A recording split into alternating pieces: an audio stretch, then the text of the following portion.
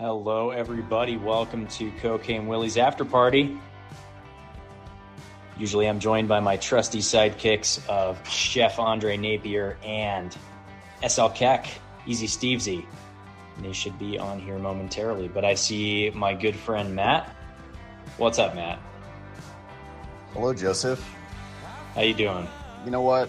I just finished the first episode of the Manti Te'o documentary. Oh, how is that? You know, it's wild. I think that absolutely needs to be discussed tonight. And there's two episodes, I think, and the first episode is wild. Oh my God. I forgot about all of this. I forgot about all of it until yesterday when I was also just found it. It came up on my Twitter timeline, and there we were. I was just like a time portal back into 2012 when, you know, Colin Klein was on the Heisman stand and just wild stuff. Wild stuff. That's the only way to describe it. Fake girlfriend at that point. Easy Stevesy, how you doing tonight? It has been a lovely evening. How about yourself? It is a wonderful evening. Love it. Perfect weather here. Took the dog on a walk and beautiful sunset. I think it has to be right at like 78 degrees. And now I'm going to drink some wine and listen to y'all give some hot takes on sports. And with that, I think that's a great segue into our first topic. So I was once again inspired by our good friends, the Gambling Gauchos, who came on a few weeks back. And of course, thanks to Colorcast, part of the reason why we're on Spotify Live here is because Colorcast, for some reason, deleted all of our audio from every show except for like the first two. So welcome to Spotify Live. Welcome, Android nerds, in your green bubbles and all that bullshit. But was inspired by our good friends, the Gambling Gauchos, who have been going kind of around the conference looking at buy, sell, or hold for all of the teams in the conference. And so I wanted to have some healthy and friendly debate tonight on who are you buying, who are you selling, and who are you holding? And I want to start with our good friends, the Iowa State Cyclones, who decided to sell all of their tickets at Costco, decided to get all up in arms about this bridge that they built. And personally, I would go ahead and sell their program. I think this year will be a reckoning for Mr. Matt Campbell, and it really, a lot of it kind of comes down to Hunter Dekkers being what he's cracked up to be. So we'll see if that happens, but kind of curious, anybody's takes on Iowa State. Would you be buying, selling, or holding the Cyclones? Sell, officially sell. Like, that's going to be a down year. Like, barely make a bowl game, if not lower. That's my prediction. So, isn't every year a down year for them, though? So, I mean, they had their greatest season, 2 years ago? And it was not even 9 wins. Not even 10 wins. So, I'm selling. We've got two sellers. I'll sell as well. And not just from a football perspective. Are you focusing on football or in general? I'm focusing on football, but in general, we can talk, broader program as well. Yeah. So their basketball team this year, they lost, what's his name? Darius Hunter. Best player of the team. The guy, Tyrese Hunter, he transferred to Texas. Embarrassing. Tyrese Hunter. Yeah. So Darius Rucker. Football team will be down this year. I'll get a laugh at the Darius Rucker joke. Good job. Now, who here likes to hear a good story about a bridge? They've already peaked for this season. They had their big moment. It's the bridge. The amazing thing to me, and I know I've tweeted this a couple of times, but they're making as big a deal out of that fucking bridge as they are, like, as we did about the Shamrock Zone, like an actual revenue generating facility that's going to up level the program and isn't just, a sidewalk taking people from the RV lot to the football stadium. Well, they're trying to indicate that it's a bridge year, so props to them. Well, Love no, that. it only enhances the togetherness of the team because they're now linked together with the RV park. But if Okay, last year that's- was the but- greatest together team, then what is this year's team? Is it like the second They are greatest the together most- team? They are the most togetherest program in the history of college football. Does it go from something to something? Like, I'm confused what they've been doing It's across just that. straight. It's just straight from RV Parkland straight to the stadium. I mean, it's similar to like Baylor and their little boat. Their boats where they're tailgating on boats straight to the stadium. Okay, so what did they do before? Like have stoplights or what? I'm honestly It was confused, honestly. it was like playing Frogger. It was like playing Frogger across Kimball, essentially. If you're coming from the agronomy lots over. Same Yeah, idea. I think that's a lot of money that did not need to be spent. But to each their own. But it turns red. It turns so Never red. mind. I withdraw my statement. Now that I know it turns red, they did an excellent job of choosing to do that. So are you buying, selling, or holding the Iowa State program? I think they're going to get a lot of new. How's their architecture program? I feel like they could get a lot of new suitors trying to get into that architecture program, knowing what they're capable of now. I don't know how their architecture program is, but as a university, they've got history, so I'm gonna say I'm gonna sell for now. I'm gonna sell for now, not holding. I'm going to sell for sure, and I think Matt Campbell should have left like a year ago and taken his payday because he is not going to get another job now. He'll probably end up going back to Toledo or something at some point, right? Yeah, his time is past. As peak hotness. I mean, he's still young, but his peak is come and gone. I think his big job potential is gone. I think Iowa State is where he wanted to be. But when you don't show up big time, it's kind of what you ask for. You go straight 7-6 every year. You're kind of praised at Iowa State, so why risk that? Yeah, I don't disagree with that at all. I mean, he's like a god for winning 7 to 9 games every season. He might as well stay there for life. Hey, off topic. What is Paul Rhodes doing right now? He's defensive coordinator, I think, at North Carolina. No, Paul Rhodes. He was at Ohio State for a little bit. He was at Ohio State for a little bit. He's an analyst at Ohio State still. Yeah. Oh, okay. He still is. I know he had pushed hard for being on the defensive staff this past season, but with their turmoil, they went a different direction. Like you said, he's still on the Ohio State analyst staff, but who knows how long that'll last? Because with the Oklahoma State defensive coordinator in there, he's going to kind of clear house probably after this year. So we've got a lot of people selling Iowa State. Anybody to the contrary? Anybody buying or holding their program? I would consider holding, just for the fact I think Iowa State's set up in a similar way, where they put together a few decent seasons, and then every 4th, 5th year they might have a good year, but other than that, that'd be the only reason to hold. Very nice. Very nice. Anybody else buying or holding Iowa State as a program? I'm tired of hearing about the Cyclones. All right, well, let's move on. So the way I've got this structured, we'll start with original Big 8 schools who are left, original Big 12 schools who are left, and then we'll move on to the new additions. So next up is Okie State, which apparently saying Okie State grinds a ton of Oklahoma State fans' gears, and I do not give a shit.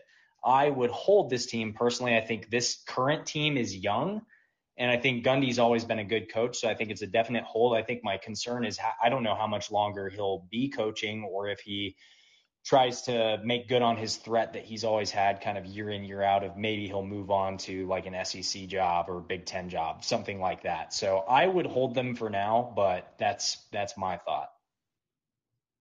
If we're just talking this current team, I'm going to buy. But the future of the program, Gundy, he seems to take a step back when he doesn't have a returning starter at quarterback. He's made promise on the trend that if he has a returning quarterback, he's going to be pretty good 10 wins basically is the metric that we're looking at. So I'm going to buy this current team, but as they're recruiting, and like you said, with Gundy always potentially flirting with leaving, retiring, whatever. There's only so many contract extensions he can make. So I'm gonna buy this team, but Okie State down. I'm gonna hold for potential down the road.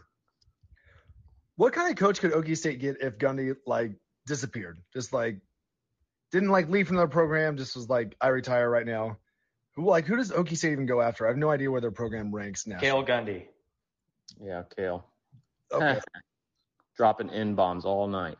Is that a Sean Snyder thing? I don't even know who that dude is. No, he's a long time. He played at Oklahoma. He's a long time Oklahoma assistant, and he just got fired for apparently saying the N-word multiple times. Not just one time, but multiple times.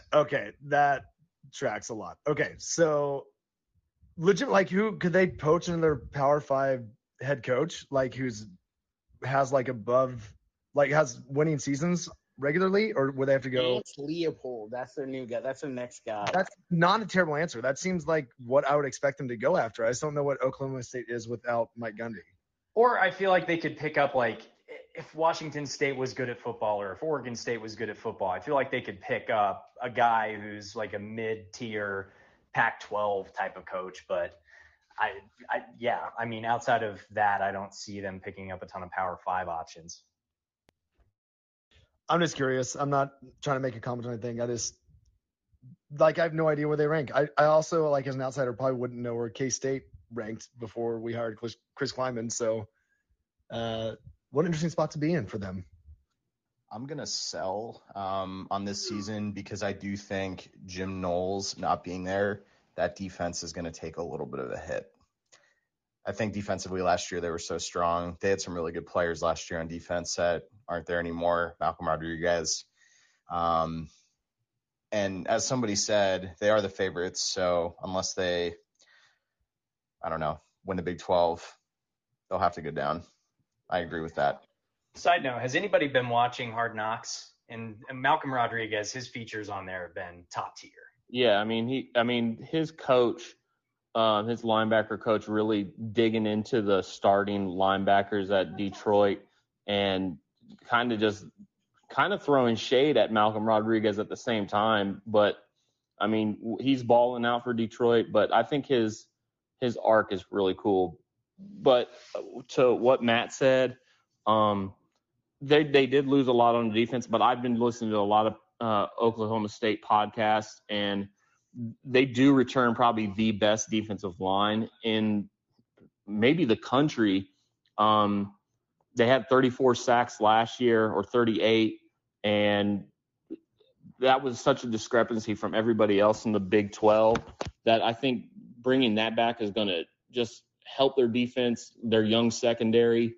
That'll get them through enough on defense. They won't be elite like they were last year, but they'll be good enough just to pass by and let their offense do whatever they can. They have to find a running back, so they do have holes, but I think they are the favorites. So for this season, that's why I said I would buy.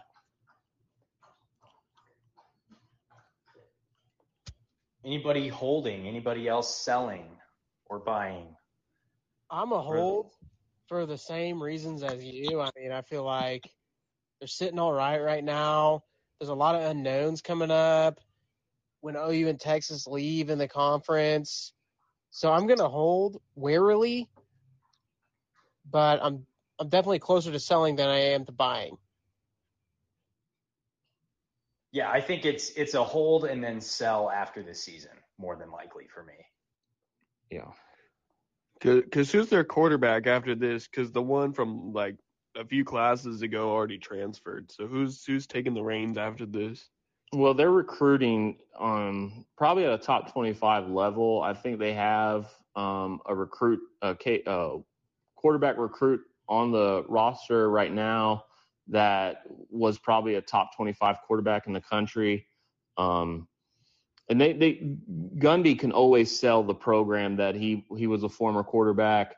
He sells the offense. They're going to put up numbers at Oklahoma State. So I don't I don't ever really worry about their quarterback situation. I've always worried about their defense, and they have their defense figured out, but similar to what we went through with Scotty Hazelton, once you get the defense figured out, we're not big enough to hold on to elite coordinators. So that's what happened to Oklahoma State. So if they can get their defense figured out, I'm never worried about their offense. Next year they will have growing pains, but like I said earlier, a returning quarterback in the Gundy system is really what they want. So a young quarterback in their system, they might go through that 1 year of growing pains, but I think they'll always kind of be around that 8, 9, 10 win range. That's why it's hard for me to sell them. Mike Gundy's son, walk-on, redshirt freshman quarterback. He could be the guy.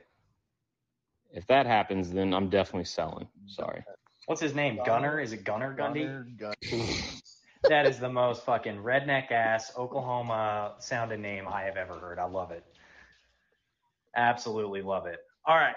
Any last shots at the Pokes before we move on to our good friends I would like to down throw in I-70? one last shot. I literally just looked on Twitter, and I see that Mike Gundy is now on Cameo, and he's like offering up his Cameo for special events or birthday parties and shit.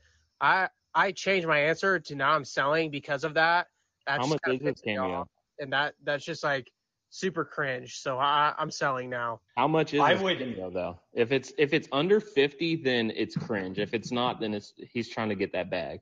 OAN fans are about to have a heyday paying him for birthday shout-outs. I would legitimately pay you $50 to $100 if you had, tried to bait him into saying the M word off of an iPad like his brother. That would be next level. You get the guy fired, that would just be the biggest troll job on the planet.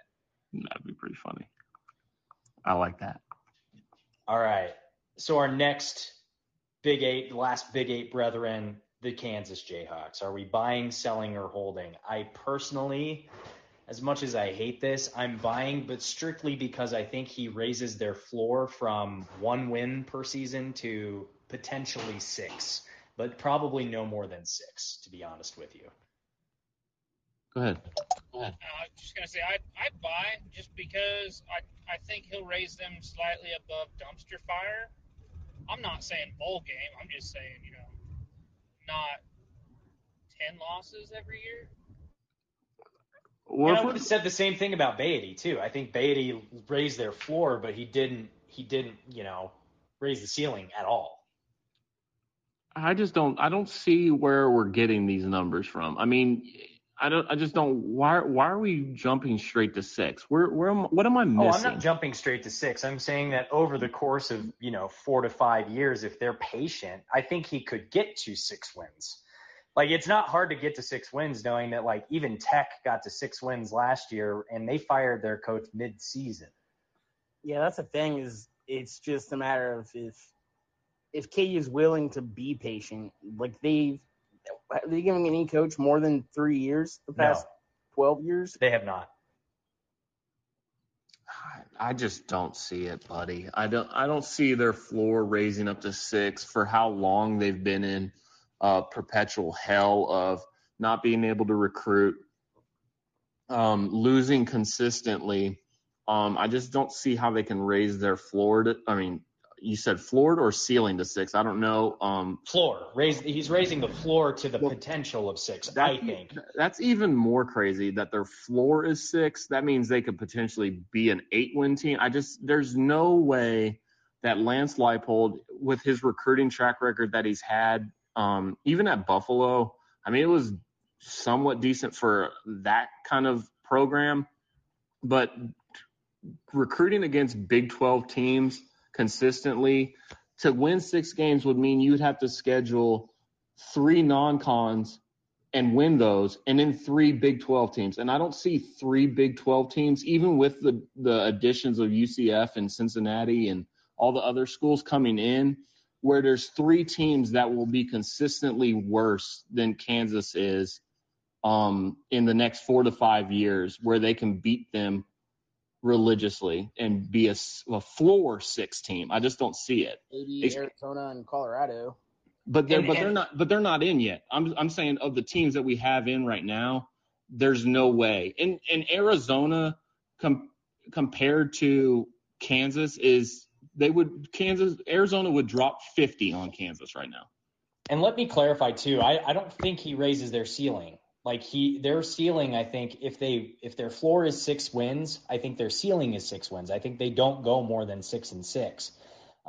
As far as wins are concerned and losses. We've got to get your housing situation together because your floor and your roof are in the same spot. No, they are. There's no place to walk. KU, I mean, you've seen their stadium. You've seen what that housing looks like.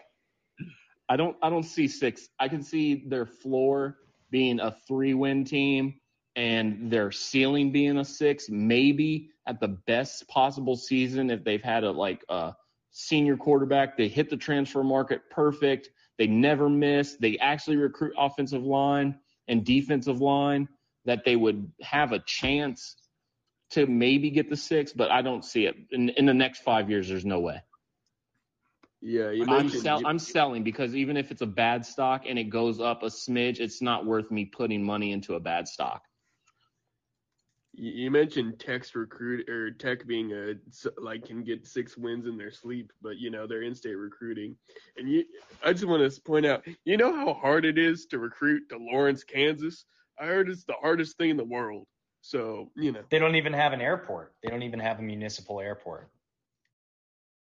That's tough. I wanted to say that I haven't seen anything from Lance Leopold besides talking somewhat like Snyder that gives me any indication that he'll be winning 6 games anytime soon. He's not recruiting well. He's not, they still only won 2 games last year. I don't care if they beat Texas. I'm not really seeing where they can get to 6 wins anytime soon. Don't ask. It's a long-term play. They're playing the 4D chess long style.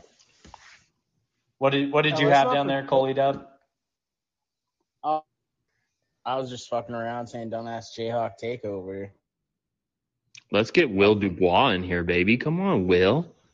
Big Willie style. Hey, guys. Hey, I'm holding on them because a lot of people seem to be really big on them right now and their potential, which they only have up to go. But there's a lot of hype. So if this was really a stock market, I feel like they'd be a little overvalued. But I'm also not selling because they literally have nowhere to go but up. It's a penny stock for sure. Oh, yeah. But now it's looking like a nickel stock or a nickel price or a penny stock. So I'm holding. Too volatile. The market is volatile. And I mean, the reason why I say that is because it's not like they're in a lesser conference. I think the conference is becoming more and more even. So they won't have the teams at the bottom that they could get close to, like West Virginia and Texas Tech. They had a chance to get on their level, but it's come and gone because Neil Brown's going to be out of here. Their program's going to be on the rise. Texas Tech, for all the shit that I give Joey McGuire for being just praising that he's a high school coach, he's going to have them recruiting at a high level pretty soon. So and you got the other programs, Cincinnati and all that there's no way that they're going to be able to keep up. And we won't have the Texas and Oklahoma big boys, but we'll have just constant war every week that they won't be able to keep up with.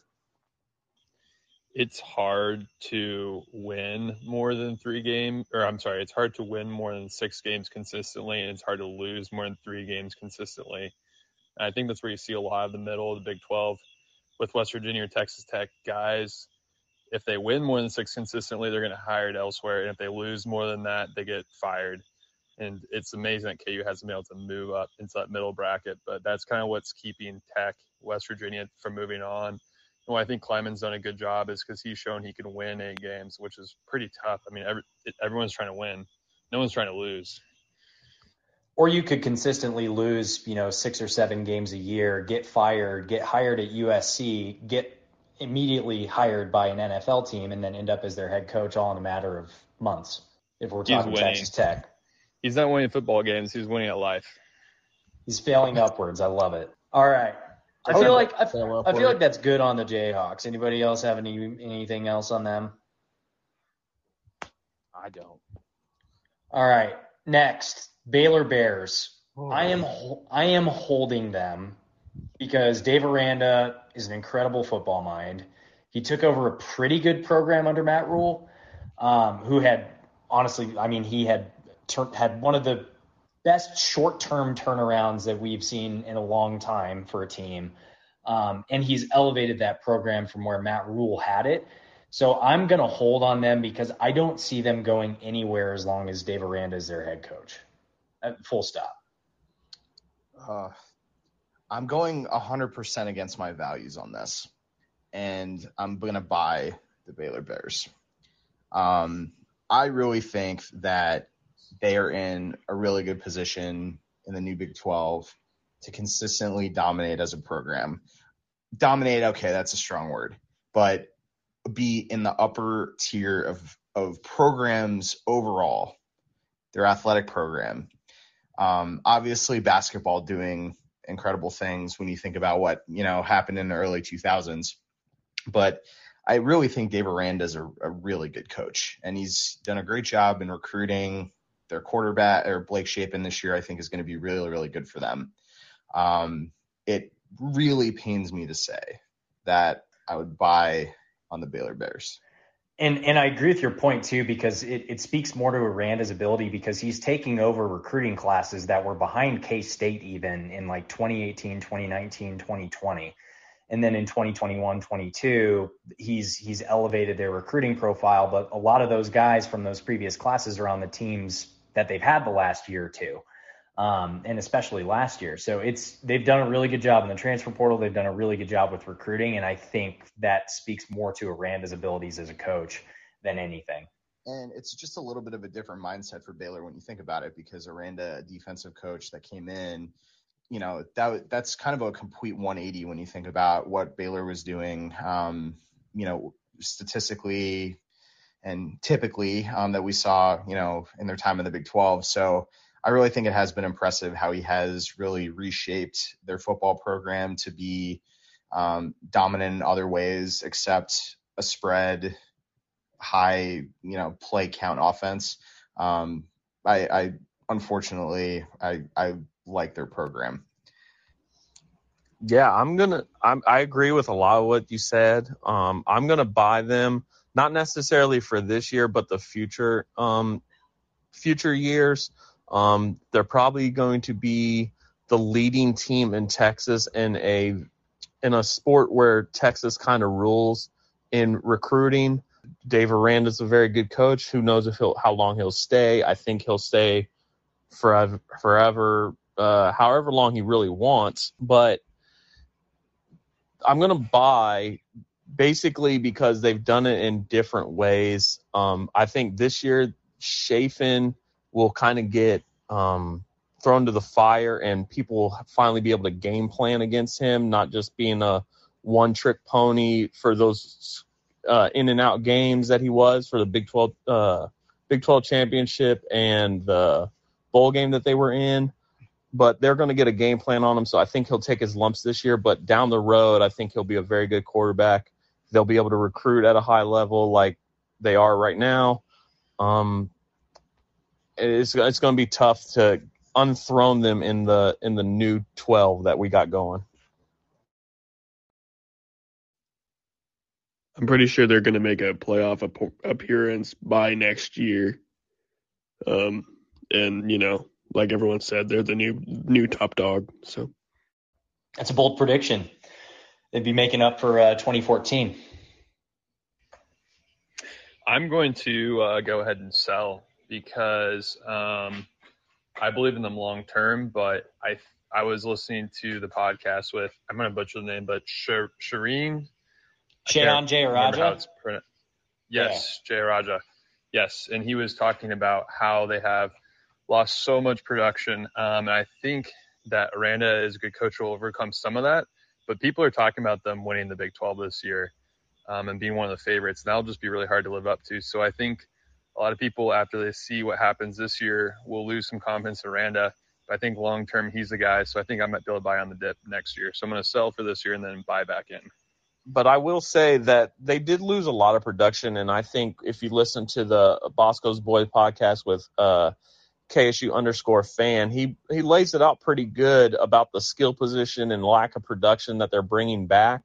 But a lot of games are won in the trenches, and they have probably the second best defensive line in the country. I mean, in the Big 12, and their offensive line is going to be a problem for a lot of teams. They're big. They return a lot of starters from a offensive line that was really, really good last year.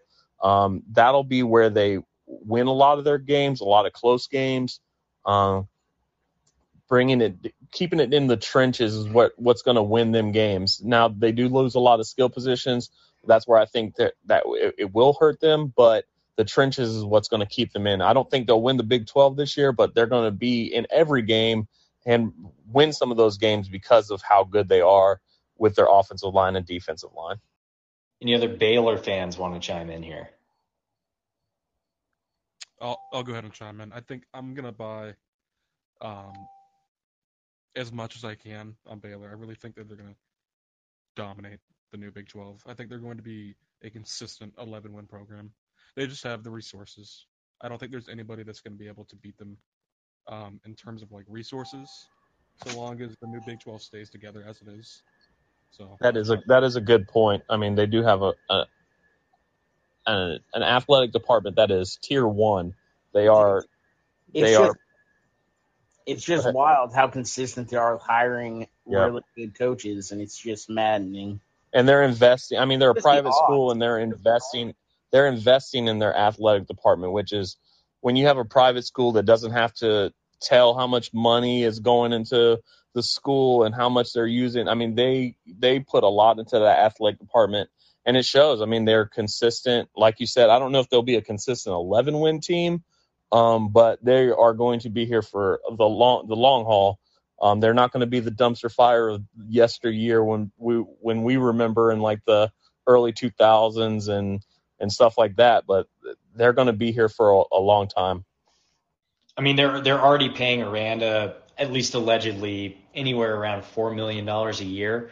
And so they're competing with the big boys in a lot of ways when it comes to how well they're able to pay their coaches, meaning that they can not just attract top talent there, but they can retain top talent there.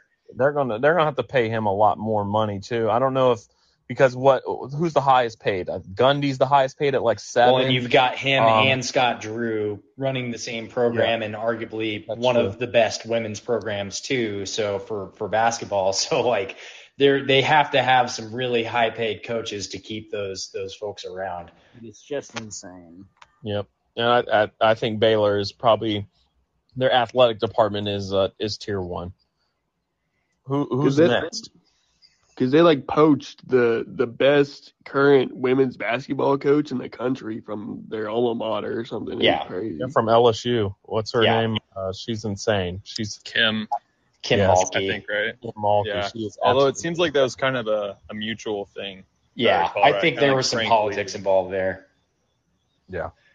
Yeah. So next on the list is Tech. I struggled with this one. I feel like I like Joey McGuire and I would buy the program, but and again, kind of the recruiting speaks more to that than anything. I feel like they're building a good program there that will be able to succeed in the future and not just be a one-trick pony like they have been for seemingly the last 25 years. So I think program-wise, I'm buying. I think for this season specifically, I would not be buying or holding. I would be selling. I don't think they're gonna win more than 5 games this season. I would say I'm probably selling. I just don't know. Obviously, like you said, they have the recruiting. That's gonna give them a little boost. Holy shit! I don't know what I'm saying. I don't know if you heard that, but it sounded like it echoed from Chef's. But that was weird. Sorry, I apologize. I love EDM. That was great.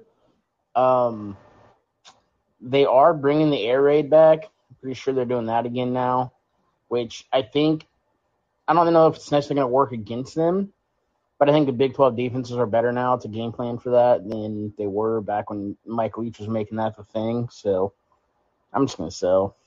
Yeah, you can have the air raid as long as it's balanced. You have to be able to have a defense that's able to step up and balance out what you're bringing to the table, and not just be, okay, we're going to try to score 70 points in every single game and hope that our defense is able to contain them under 60 or 65.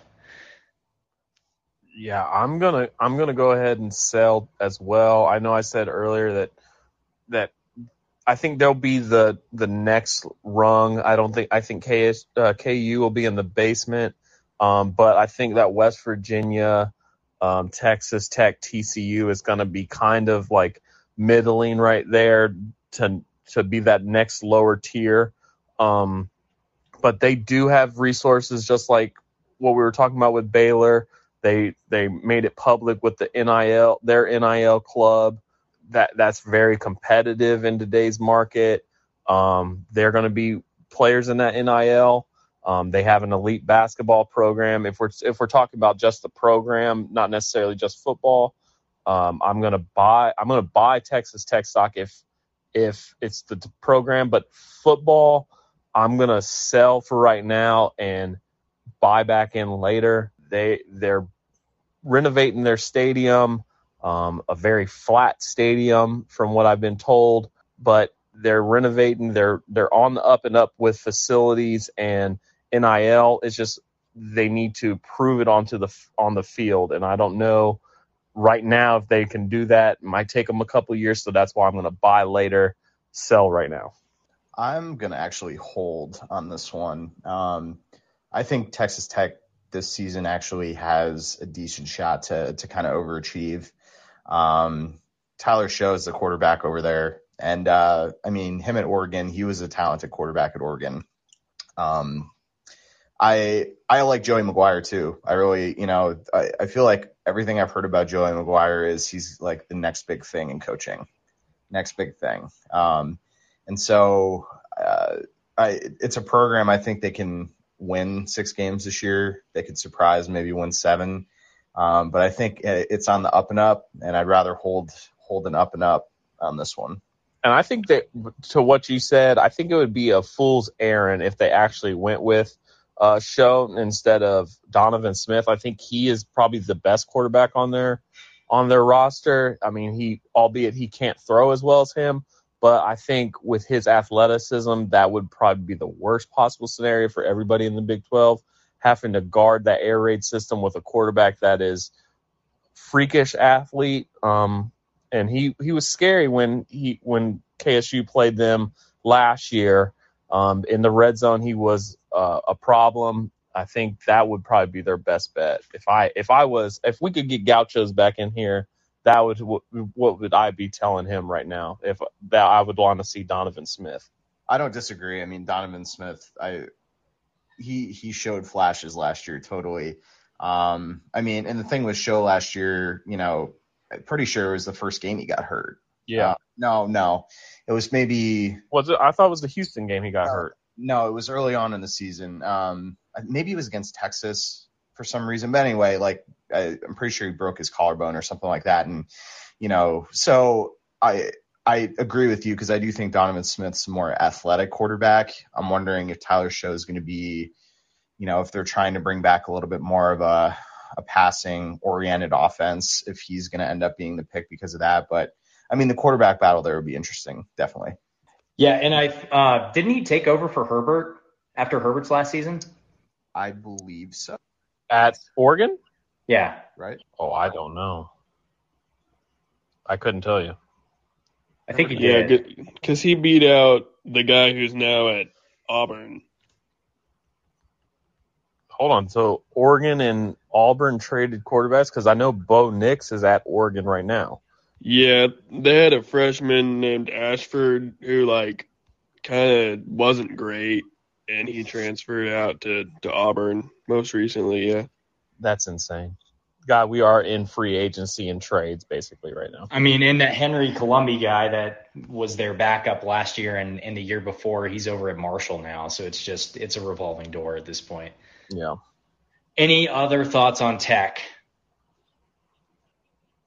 Okay, hearing none. First off, just Lubbock is not that bad. I will always defend Lubbock. Great time. Always have a good time there. I do want to give a quick shout out to Mark, who is listening in today. Mark, you are the only South Dakota Coyote fan that I was able to find on Twitter. I know you call them the Coyotes, not the Coyotes. So shout out to you, Mark, for joining. If you have any good friends that would love to join and kind of have some friendly banter before week 1, definitely invite your friends. We'd love to have you and hear your thoughts on the South Dakota team and, just have some nice friendly debates prior to the week 1 matchup. Or unfriendly. All right. We're down with whatever, Mark. You bring whoever you want to bring. But he's going to gather the troops, so we'll have some good banter on. I think it's August 31st, if I'm not mistaken. Let's get that coyote call going in here, baby. Oh, that was really bad. I'm not doing it. That's Diamond Dogs. All right, next. We've got the TCU Horned Frogs, who Jeremiah Donati, their athletics director, he took a surprise visit to Chicago, Illinois. So I don't know if he's visiting Big Ten headquarters or we've got TCU headed to the Big Ten sometime soon. But I am personally selling TCU. I've said it before. I'll say it again. I do not buy Sonny Dykes. He was average at best when he was at Cal. He had one really good season at SMU, and that's it. And I think that's the season that I think they had Shane Buechele there, who was a Texas transfer, who's now a third-string quarterback for the Chiefs. He's going to have to rely on his coordinators to up-level what he's capable of. I just don't see him being the guy at TCU. Although I will say it sounds like the culture of the program has gone in a positive direction, just knowing that things were kind of a shit show when Gary Patterson was there. But I'm selling the shit out of TCU. I don't buy it. I don't buy Sonny Dykes. I think that their program is going to be trash. I agree. I'm selling.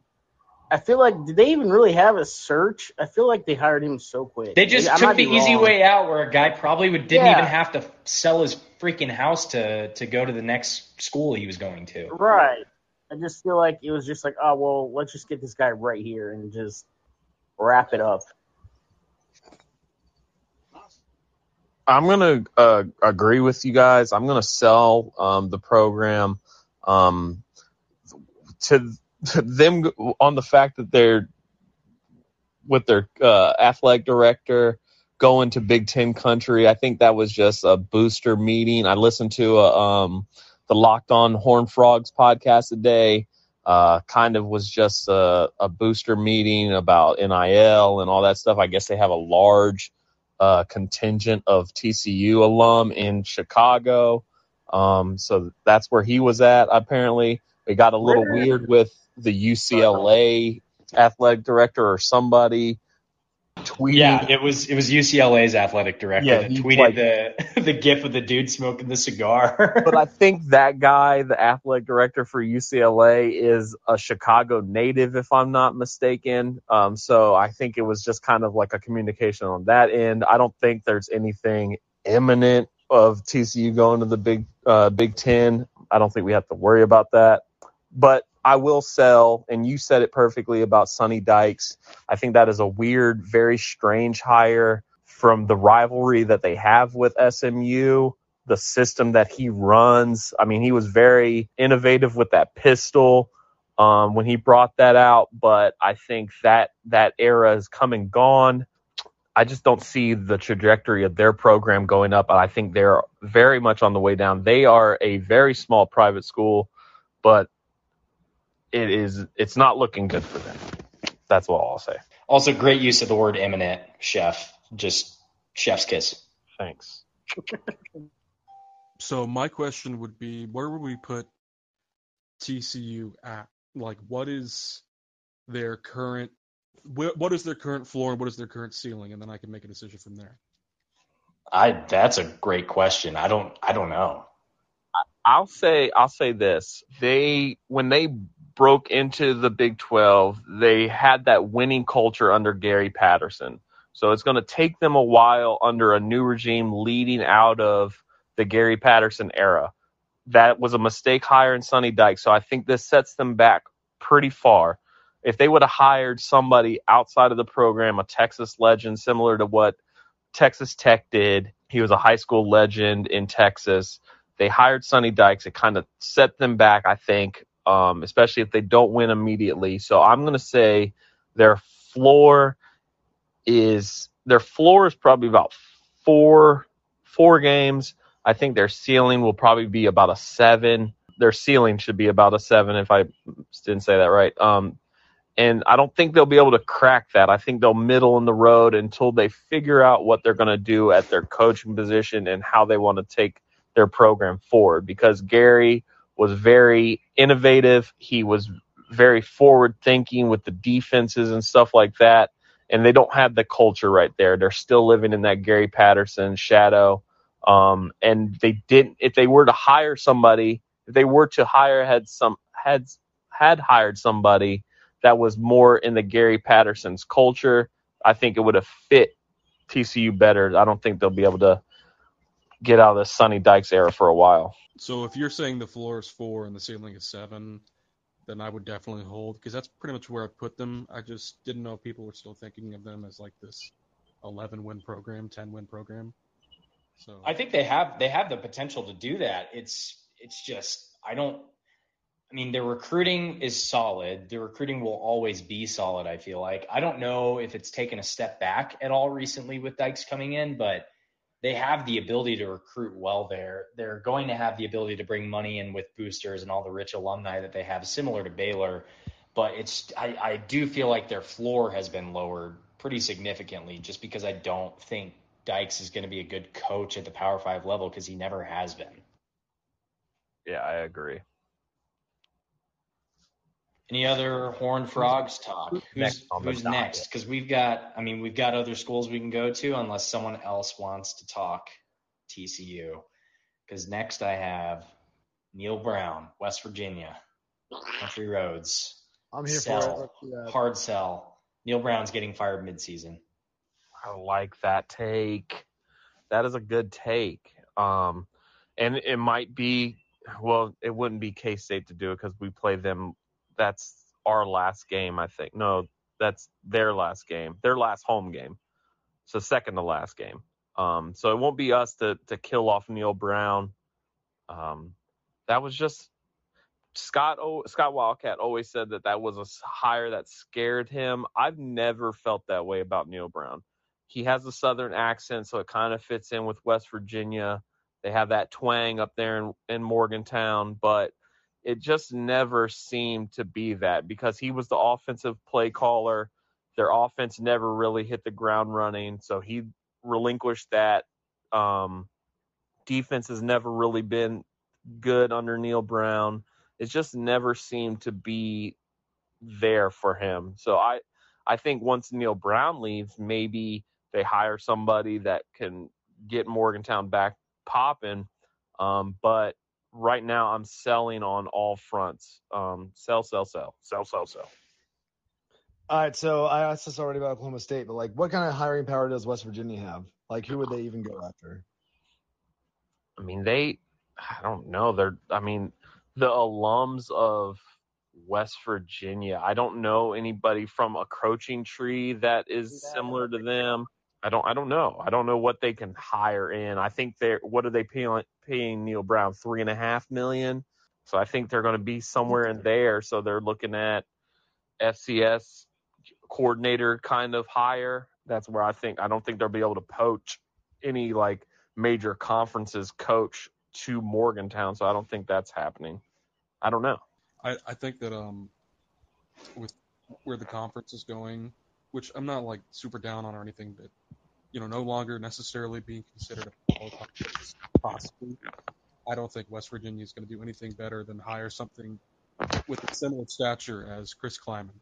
So I really like Chris Kleiman, and I like the hire at the time. Shoot me, but I think that's kind of where they're going to go for. They might go maybe James Madison coach. Is he a guy who's possible? I don't know. I like that. Could be, but isn't James Madison making the jump to FBS now? Yeah, I think this will be their first year, right? Yeah, right. I mean, the Sun Belt. Yeah, them and Sam Houston's also making the jump. North Dakota State seems to be the holdout for FCS. Why quit dominating? And here's the thing, they're not going to hire another mid-major is not a good term, but like, another guy from Troy, for example. I think they're going to have to go a little bit out of the box on this one. And maybe you get a good, coordinator in the Power Five, to come in, try and establish a program. Because I don't see them taking a chance, on another, coach from the MAC or something like that. Personally, I think a guy like Jamie Chadwell at Coastal Carolina is a coach that's going to get eaten up pretty quick from, a Power Five school. Maybe, I just don't see West Virginia taking another chance on that when this one hasn't gone great. Yeah, I mean they've got some good alumni who have some football pedigree from a coaching perspective, and it would be interesting to see one of those guys maybe come in, try to shake some things up. But I don't know. I'm not sold. They need to hire. Who the hell was our co-defensive coordinator? One of Snyder's last year. Blake Seiler. Blake Seiler? Yeah, give him the job. He had worked at Morgan. He was working at West Virginia for a little bit, and then went to what is it? Old Dominion, right? Old Dominion as their D coordinator. I could see that. That makes a lot of sense. That's a very good callback. Isn't there a guy who played at West Virginia like late 2000s? It's now like an NFL assistant. Who am I thinking of? Pat White. The quarterback? Yeah. No. Yeah, Pat White. Is it Pat White? I think it's Pat White. I think He's an assistant for the Chargers. Yeah, it's Pat White. He's an offensive assistant. That's who I was thinking of. He would be a great guy to hire. Like, get some young energy, get some young blood in there. The dude, he's coaching Justin Herbert. Dude, that'd be great. That fucker was electric. What's the running back? Slayton. Oh my God, they were electric, and they had the one fullback. I think his name was Schmidt. Dude, that was just like that is West Virginia football to me. Yeah, back in the twilight of the Big East, those were just some really, really awesome teams to watch. So much fun to watch. Jeez, they were brutal. That was Pat White. You guys are bringing back nostalgia. That was dudes will just name random football players. That was dudes being dudes. An unstoppable guy in NCAA football 2008. Oh yeah. And Noel Devine. I remember playing in West Virginia all the time. That dude, I mean, West Virginia's had some players in there that had all-time high school highlight football mixtapes. Oh, yeah. Tavon Austin, Noel Devine. I mean, they were just dirty high school football players. And, I mean, they scored touchdowns on every play, and you'd watch them for hours. Going back to the Old Dominion, isn't their head coach Ricky Rainey? Yeah. Well, I mean, last I knew he was. I feel like remember our quarterbacks coach Billy Kosh or something. I thought he was going to be something. Yeah. I thought he worked for Old Dominion as well, or somewhere in that Virginia area. He's a James Madison guy. Okay, yeah. Yeah, Ricky Rainey, K-State connection. Going back to 12. Fuck yeah. Fuck yeah. Absolutely. All right. Next we've got 4 left. We've got the newbies. We've got Cincy, UCF, Houston, BYU. I'm going to go quick on these. I'm just going to rapid fire these ones because I don't. I'll quickly rapid fire as well. I'll start it off real quick. Cincy hold. I think Fickle will continue to have success there, and if he leaves, that's going to change things. But I think we are going to have our hands full as a conference with Cincinnati for quite some time. I think UCF I'm selling because I don't know that Gus Malzahn is really the right guy. I think they're going to be a good team, but I think they're like a mid-tier. I think they're going to be a mid-tier, and they're probably going to be stuck there for a while until they make a change at head coach potentially. Houston, I'm going to buy because they're preseason top 25 right now. Like, they're in a shitty conference for now. So as far as their ceiling, they could go 12 wins, 11 wins, 10 wins this year and be in the conversation for like top 15, top 10. So, and I just like Dana Holgerson. I don't know. That's going to be a fun rivalry when they join the conference and play against West Virginia. And then BYU, I'm going to buy similar to like Baylor. with the money, the resources, like I fucking hate them so much, but with the money and the resources that they have moving into a Power 5 conference, like their ceiling is essentially unlimited, I think, as much as I hate that. So rapid fire, new 4 additions, go ahead. I'm going to go by Cincinnati. I think that taps into a new market here in Ohio. I think they recruit pretty well in the Ohio area, and I think bringing it into the Big 12 will kind of make it more attractive to go to Cincinnati on a bigger scale. UCF, I'm buying.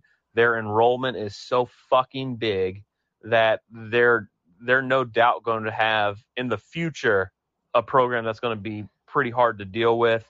I'm selling Houston. They just don't care about football down there, at least not the Houston program.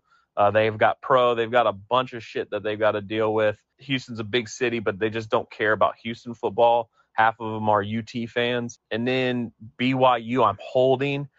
They're a developmental program, in my opinion, with how they do with people going on missions. It's easy to do that when you're kind of independent. They only recently started scheduling really hard teams. BYU kind of always scheduled kind of cupcakey, but with being in a conference and people going on missions, it's weird to recruit that way. So I'm going to hold them until they can really prove it. And maybe in 4 years, they'll have a team similar to what they had the last 2 years and be able to put some numbers up. Because if they were in the Big 12 this year, I would be buying the shit out of them because I think they would probably win the conference. I will hold on Cincinnati.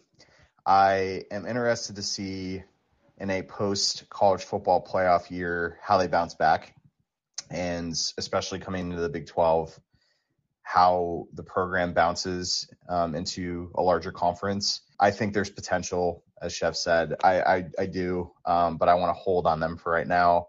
UCF, I'm going to buy as well. I think just in the state of Florida, they have a real potential, to boost the Big 12, number one. But in general, I mean, they're a program that has been on the rise consistently, and I think there's no reason to not buy that type of program moving into this conference. I'm also going to buy BYU. I do think BYU has a lot to gain out of the Big 12 from, they're a popular school. I mean, in many ways, they have a similarity to Notre Dame and, throughout the country. And so that's going to help the Big 12. That'll help recruiting. I think they're going to gain a ton. And I'm going to sell Houston because I just don't see Houston being able to contend as much with recruiting in Texas. I also look at it, even though from a basketball program, they got a great basketball program, I think that might drop a little bit in the Big 12 as well. Is the question just as a school? Are we buy or selling the school, like the whole athletic department? A little late to be asking that question. I wasn't listening. I'm busy. I mean, I would categorize it as the football program, and are you looking at short-term and long-term? Well, that's what I thought, and then I was hearing basketball. So anyway, all of them are obviously going to get a great bump because now we're in the best conference, thank you very much, in the whole U.S. So I think that's going to be great for every single school. BYU might benefit the least because I don't think the Mormons care what conference they're in.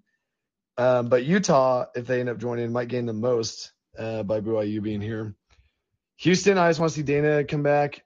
That will be amazing. UCF, I don't even know what to buy or sell with this fucking school. I have no idea outside of Blake Bortles, what has UCF been ever, right? Is anybody with me on this? Just Blake Bortles, is it? I mean, they've had, what was the running back? Scott Frost. Kevin Smith. Scott Frost. Back. Did Scott Frost have Blake Bortles every year, though? No. Dante Culpepper. They have a banner. Dante Pepper. They've won a national championship. They did. Who was that with? Allegedly. It's in the Who books. did they win the national championship with? They beat Florida in the, was it Florida or Auburn? Was it Auburn. I thought it was Auburn. they beat LSU. They beat Auburn in the Peach Bowl or something in 2017, right? And they were the only undefeated team, and they claimed that as a national championship. I know that part of it. I'm just asking who was the coach and who was the quarterback. Mackenzie Milton. Frost. And the coach was Scott Frost. I know Scott Frost. It was not Blake Bortles. I thought Blake Bortles and Scott Frost had won that together. Blake Bortles, I think, was in the NFL playing in like the AFC Championship, I think, the same year, 2017. Wild year. It was a That was a magical very year weird for year. them. It was the one they had the one guy with the one hand. Shaq Griffin. Shaq Griffin's the twins. Shaquem Griffin. Yeah, they had the twins, one with one hand. And twins. Blake Bortles was You guys remember those commercials? Who was the quarterback they had? Oh my God. Who was the Mackenzie quarterback Milton. they had when that dude dove like 3 yards short of the first down? Oh in the my game God. and- That's one of the best K-State memories of all time. Is one of like something that no UCF fan will ever remember. That's one of the funniest fucking things that ever happened. Wasn't that during That was the crazy ass? Oh, the storm? tornado warning? Yeah. That was the purple cloud game. Yeah. They also created wild Joe stuff. Burrow. Because without them, Joe Burrow doesn't become Joe Burrow. That's true. He stood over him and flexed. Scott Frost. Seriously, every time like somebody's like mentions UCF, I know the Scott Frost and they had like the undefeated season championship. But all I can think about is that guy diving for the first down, but he's like diving out of bounds 4 yards behind the first down marker. Right. One of the Jeff- funniest things that's ever happened. Jeff Godfrey was the quarterback. Thank you so much. Yes. Wasn't that game really close And Blake- too? Like that came down to the end. Oh, right? we were down. We should have lost that game so many times. Yeah, for sure. Didn't it get delayed like 6 times too? Of course. We should have delayed the game. We should have canceled the game 6 times. We should have lost the game 20, and we won the game. It was 17-13.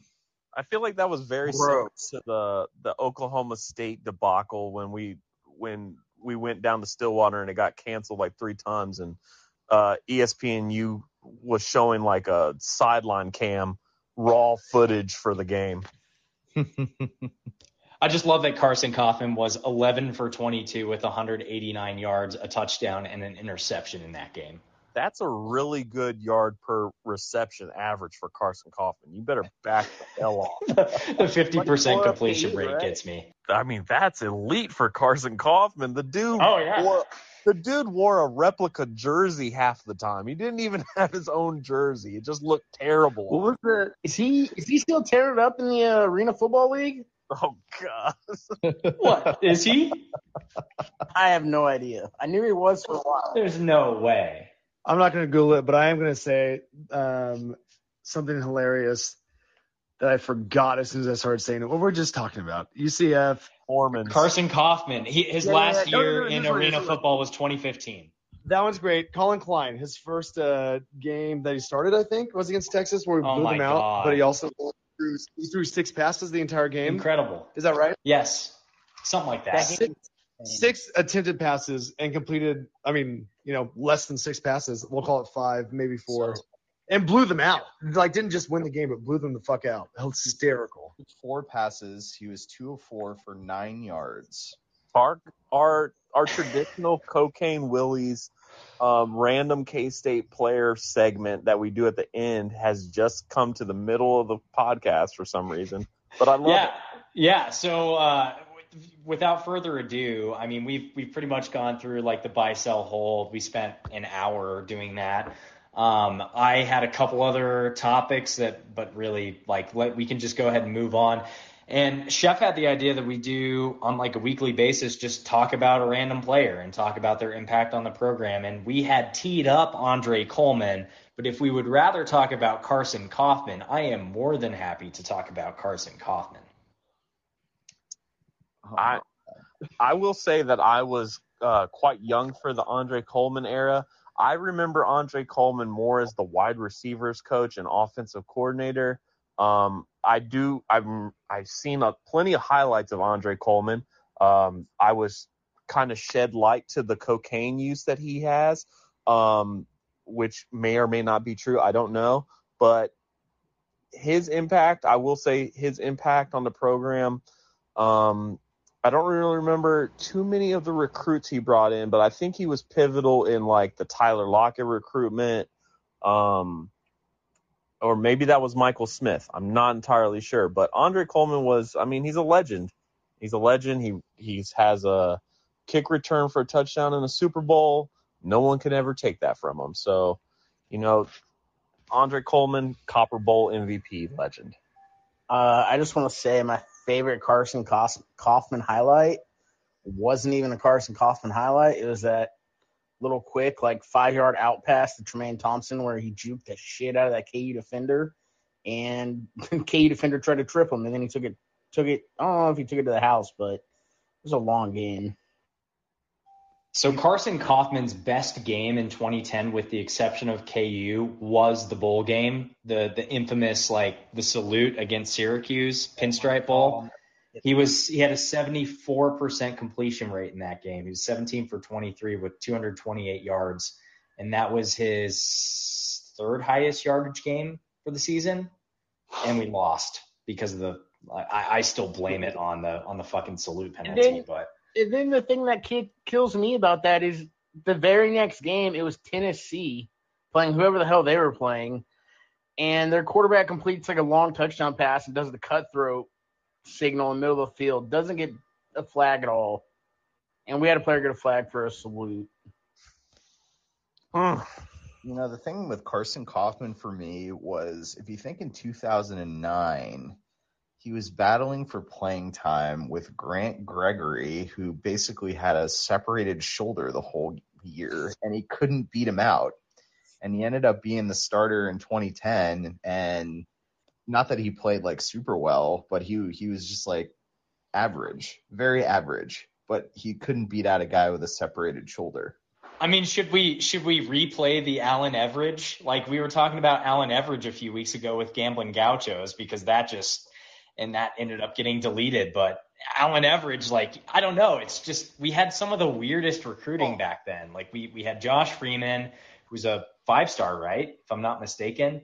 And decommitted from Nebraska, or at least was a Nebraska, he is pretty much verbally committed to Nebraska, and then came over once Ron Prince got the job. And I don't know, Allen Everidge, Grant Gregory, Carson Kaufman, we had just really weird quarterback recruiting, I feel like. It was very strange. And I mean, my biggest memory on Carson Kaufman was, I think it was the UCLA game that started the 2010 season. I think he went he had 11 or 10 completions for 60 yards and a tutty. 11 for 16, 66 yards and 1 touchdown. Yes, I have it pulled up on my laptop right now. So gross. And it was Daniel Thomas. It was Daniel Thomas. I mean, that was Daniel Thomas's entire offense. That we just kept handing it off to him. He finally started breaking them. I also remember the Carson Kaufman game. Was it Missouri's final season in the Big 12 that year? No, their final season wasn't until 2012. No, it was 2011. 2011. Okay. Yeah, 2011 was A&M and Mizzou, and then Pinkel had the snub, and A&M went to 4 overtimes that year. Yeah, but it was our final time seeing Mizzou at Mizzou. So we lost that game. I can't remember. I think they had Brad Smith at quarterback, and the SEC chant started coming from the Mizzou side because we didn't play them. They played at KSU the next year in 2011. Yeah. But yeah, I remember that game, and it was just Brad Smith. Ugh, God. Blaine Gabbert was the starting quarterback for Mizzou that year. In 2010 or 2011? 2010, yeah. Blaine Gabbert was 17 for 25 with 208 yards, and Carson Kaufman was 11 for 19 with 170. Maybe it was the 2008 game. Colin Klein also had an appearance in that game with 18 carries and 141 yards. Oh, yuck. Aubrey Quarles. You guys remember 9 receptions, 133 yards, and a tutty. The Quarles. Hey, I would take an Aubrey Quarles right now. Absolutely. Give me a Brandon Banks. Give me a Quarles. Give me a Taco Wallace. Give me he was the last 4-star wide receiver, wasn't it? That actually played. What, Taco or Quarles? Quarles. He was a 5.9 4-star coming out of JUCO. But that was JUCO. I don't know. That's a deep cut. Yeah, we also had Broderick Smith that year, and Chris Harper was a sophomore. You know what I've been thinking about? Thinking about those offenses. I think this with Colin Klein taking over on at OC. I think we're going to see a lot of that tight end standing upright with his hands on his hips position on the end of the line of scrimmage to go out on routes. I think we're going to see a lot of that from Sammy Wheeler. Speaking of tight ends, one of my favorite tight ends back in the day, 2011, was freaking Andre McDonald. I just loved how he was like a 6'8" tight end. I thought he was going to be a beast. Massive. I'm sorry. I'm still laughing at the fact that you started that with speaking of tight ends. Dude, I was just typing it out, but I assume that's what We you have said, we so. have Oh my a God. gay I we thought have a somebody was gay gonna say something about sports bar in Denver called Tight Ends, and I cannot wait to watch a game there at some point. I've been there. You It is. love it there. It just sounds incredible. Are they going to come up with another coexisting bar called wide receivers? Oh my God. So, anybody else have anything else to say on the 4 new additions to the Big 12? My God. Yeah, I mean, as far as Carson Coffman, I mean, I feel like we've talked about some good deep cuts there. I really don't have anything else on the agenda, so if we want to talk and bullshit for a little bit longer, I'm happy to do that. Otherwise, I'm through my agenda, so anything goes for the rest. Who has things they want to say? Next week we're gonna go a little bit off of my agenda next week. I got some things that we're gonna talk about. All right, and I just invited Mark to the stage. Mark, don't feel obligated to speak, but Mark, I've invited you to the stage. Mark is our South Dakota Coyotes fan who's joined us tonight, and I would love to hear anything he has to say about the discussion we've had tonight and anything he wants to say about the Yotes this year. Well, first of all, thanks for inviting me. Yotes by double digits, and whoa, that is spicy. It's like that. Spicy.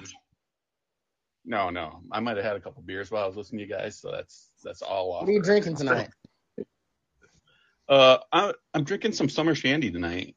Oh, so big beer pod. It was a great listen. You guys are entertaining. I enjoyed it. So I mean, we'll get into maybe next week with what the South Dakota Coyotes bring to the table. But can you give us? I remember we played y'all. What was that?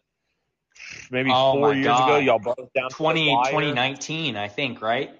Kleiman's first season. Should have won that game. Yeah. Was it? It was 2018. It was Snyder's last season. Snyder's last season. Yes. Skyler started that game, I think, right? Zuber returned a punt to win the game, basically. Yes.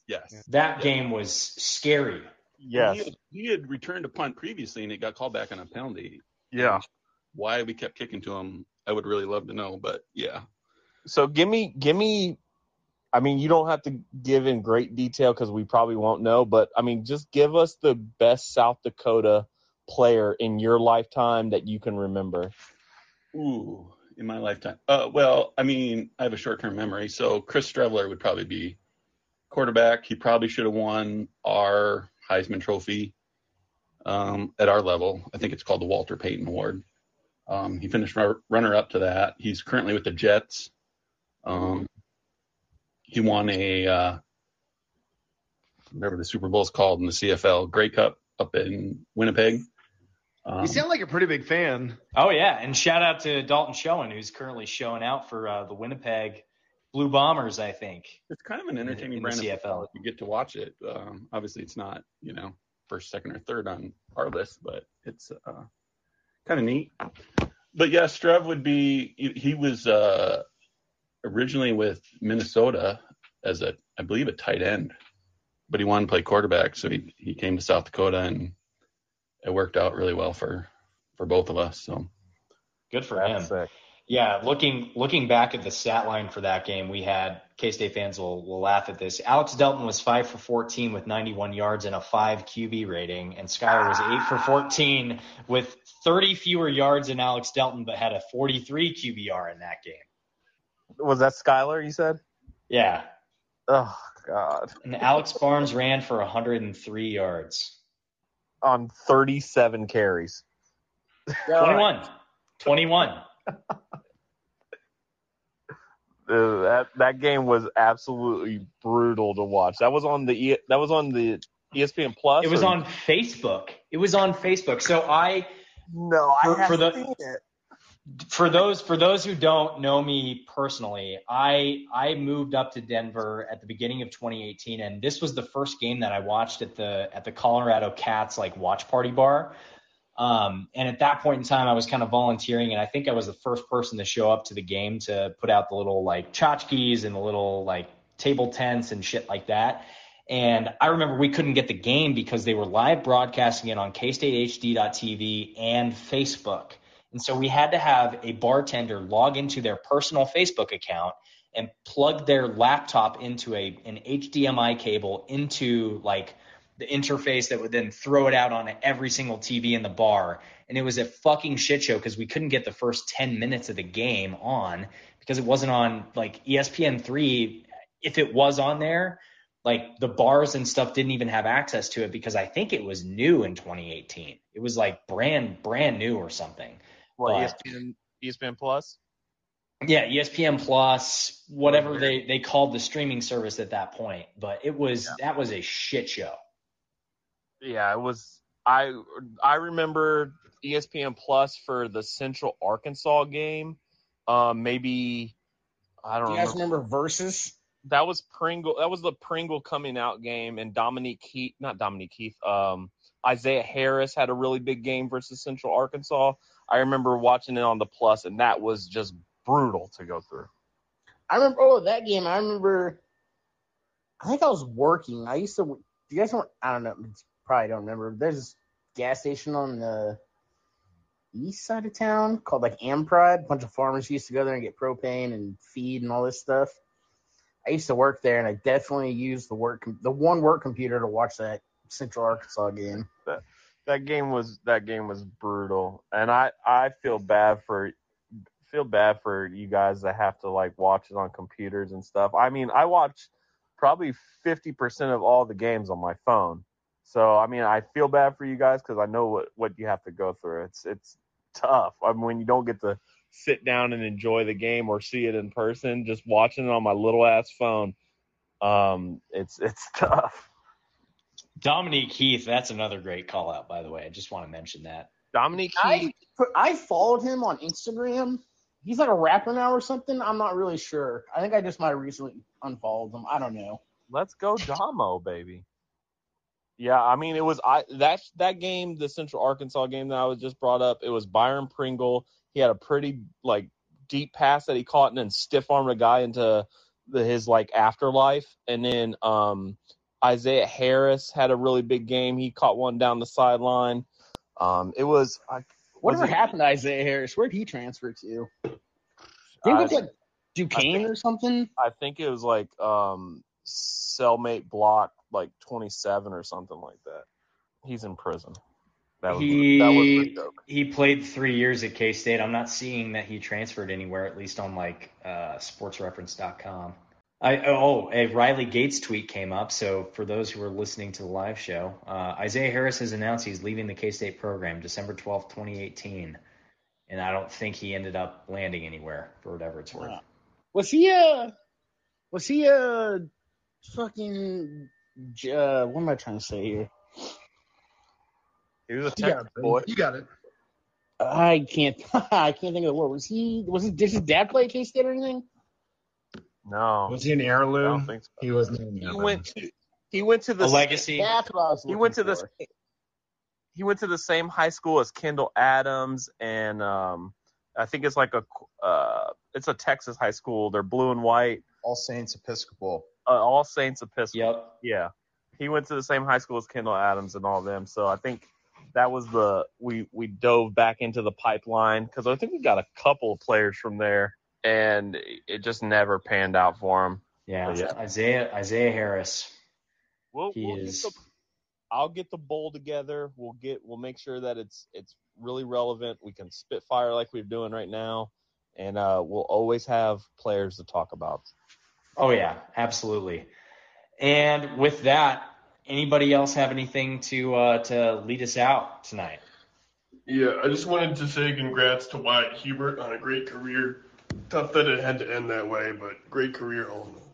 Good shout out, buddy. That's rough. Yeah. Wyatt Hubert, always respected.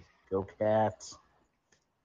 Go. Yeah, who else? Anybody else have anything before we end it tonight? I think it was a good Yotes. episode. We'll have to Good get some stuff. outro music Oh, going. question. Yeah, I mean, I'll edit this afterward. Don't worry. We'll get some outro music. We'll have all the above. Are you going to have a show next week? Because it seems like the Bosco boys might go long since it's the prediction show. Yeah, do we want to skip next week and then we'll plan on the 31st, right? Yeah, the 31st we'll plan on having Mark and his Yote buddies hang out with us and give their predictions for the game. Give us a little bit more insight on the Yotes leading up to that September 3rd game that we've got going. I fucking love it. That's a great idea. Sweet. I'm going to throw in a motion that whatever night Mark says is best for him and his Yote buddies to come on, we can probably accommodate if it's not Wednesday, yeah? Any day. I mean, Mark, does Wednesday work for you? Yeah, as of right now, I just have some feelers out, and I got a couple guys that are interested. So nobody Sounds good. But yeah, no, we'll make it work. Awesome. Sounds great. Mark well, and I we will grew up see. Together, so this will be pretty easy for us to discuss about this. Hell yeah. Well, we will see everybody in a couple weeks on the 31st. With that, I mean, I don't really have what do we want, like an outro line? Does someone have a slogan they want to say? Meet me wherever you want and give me a big hug. And do some lines. And let's get some spicy takes in a couple weeks. Bet. Adios.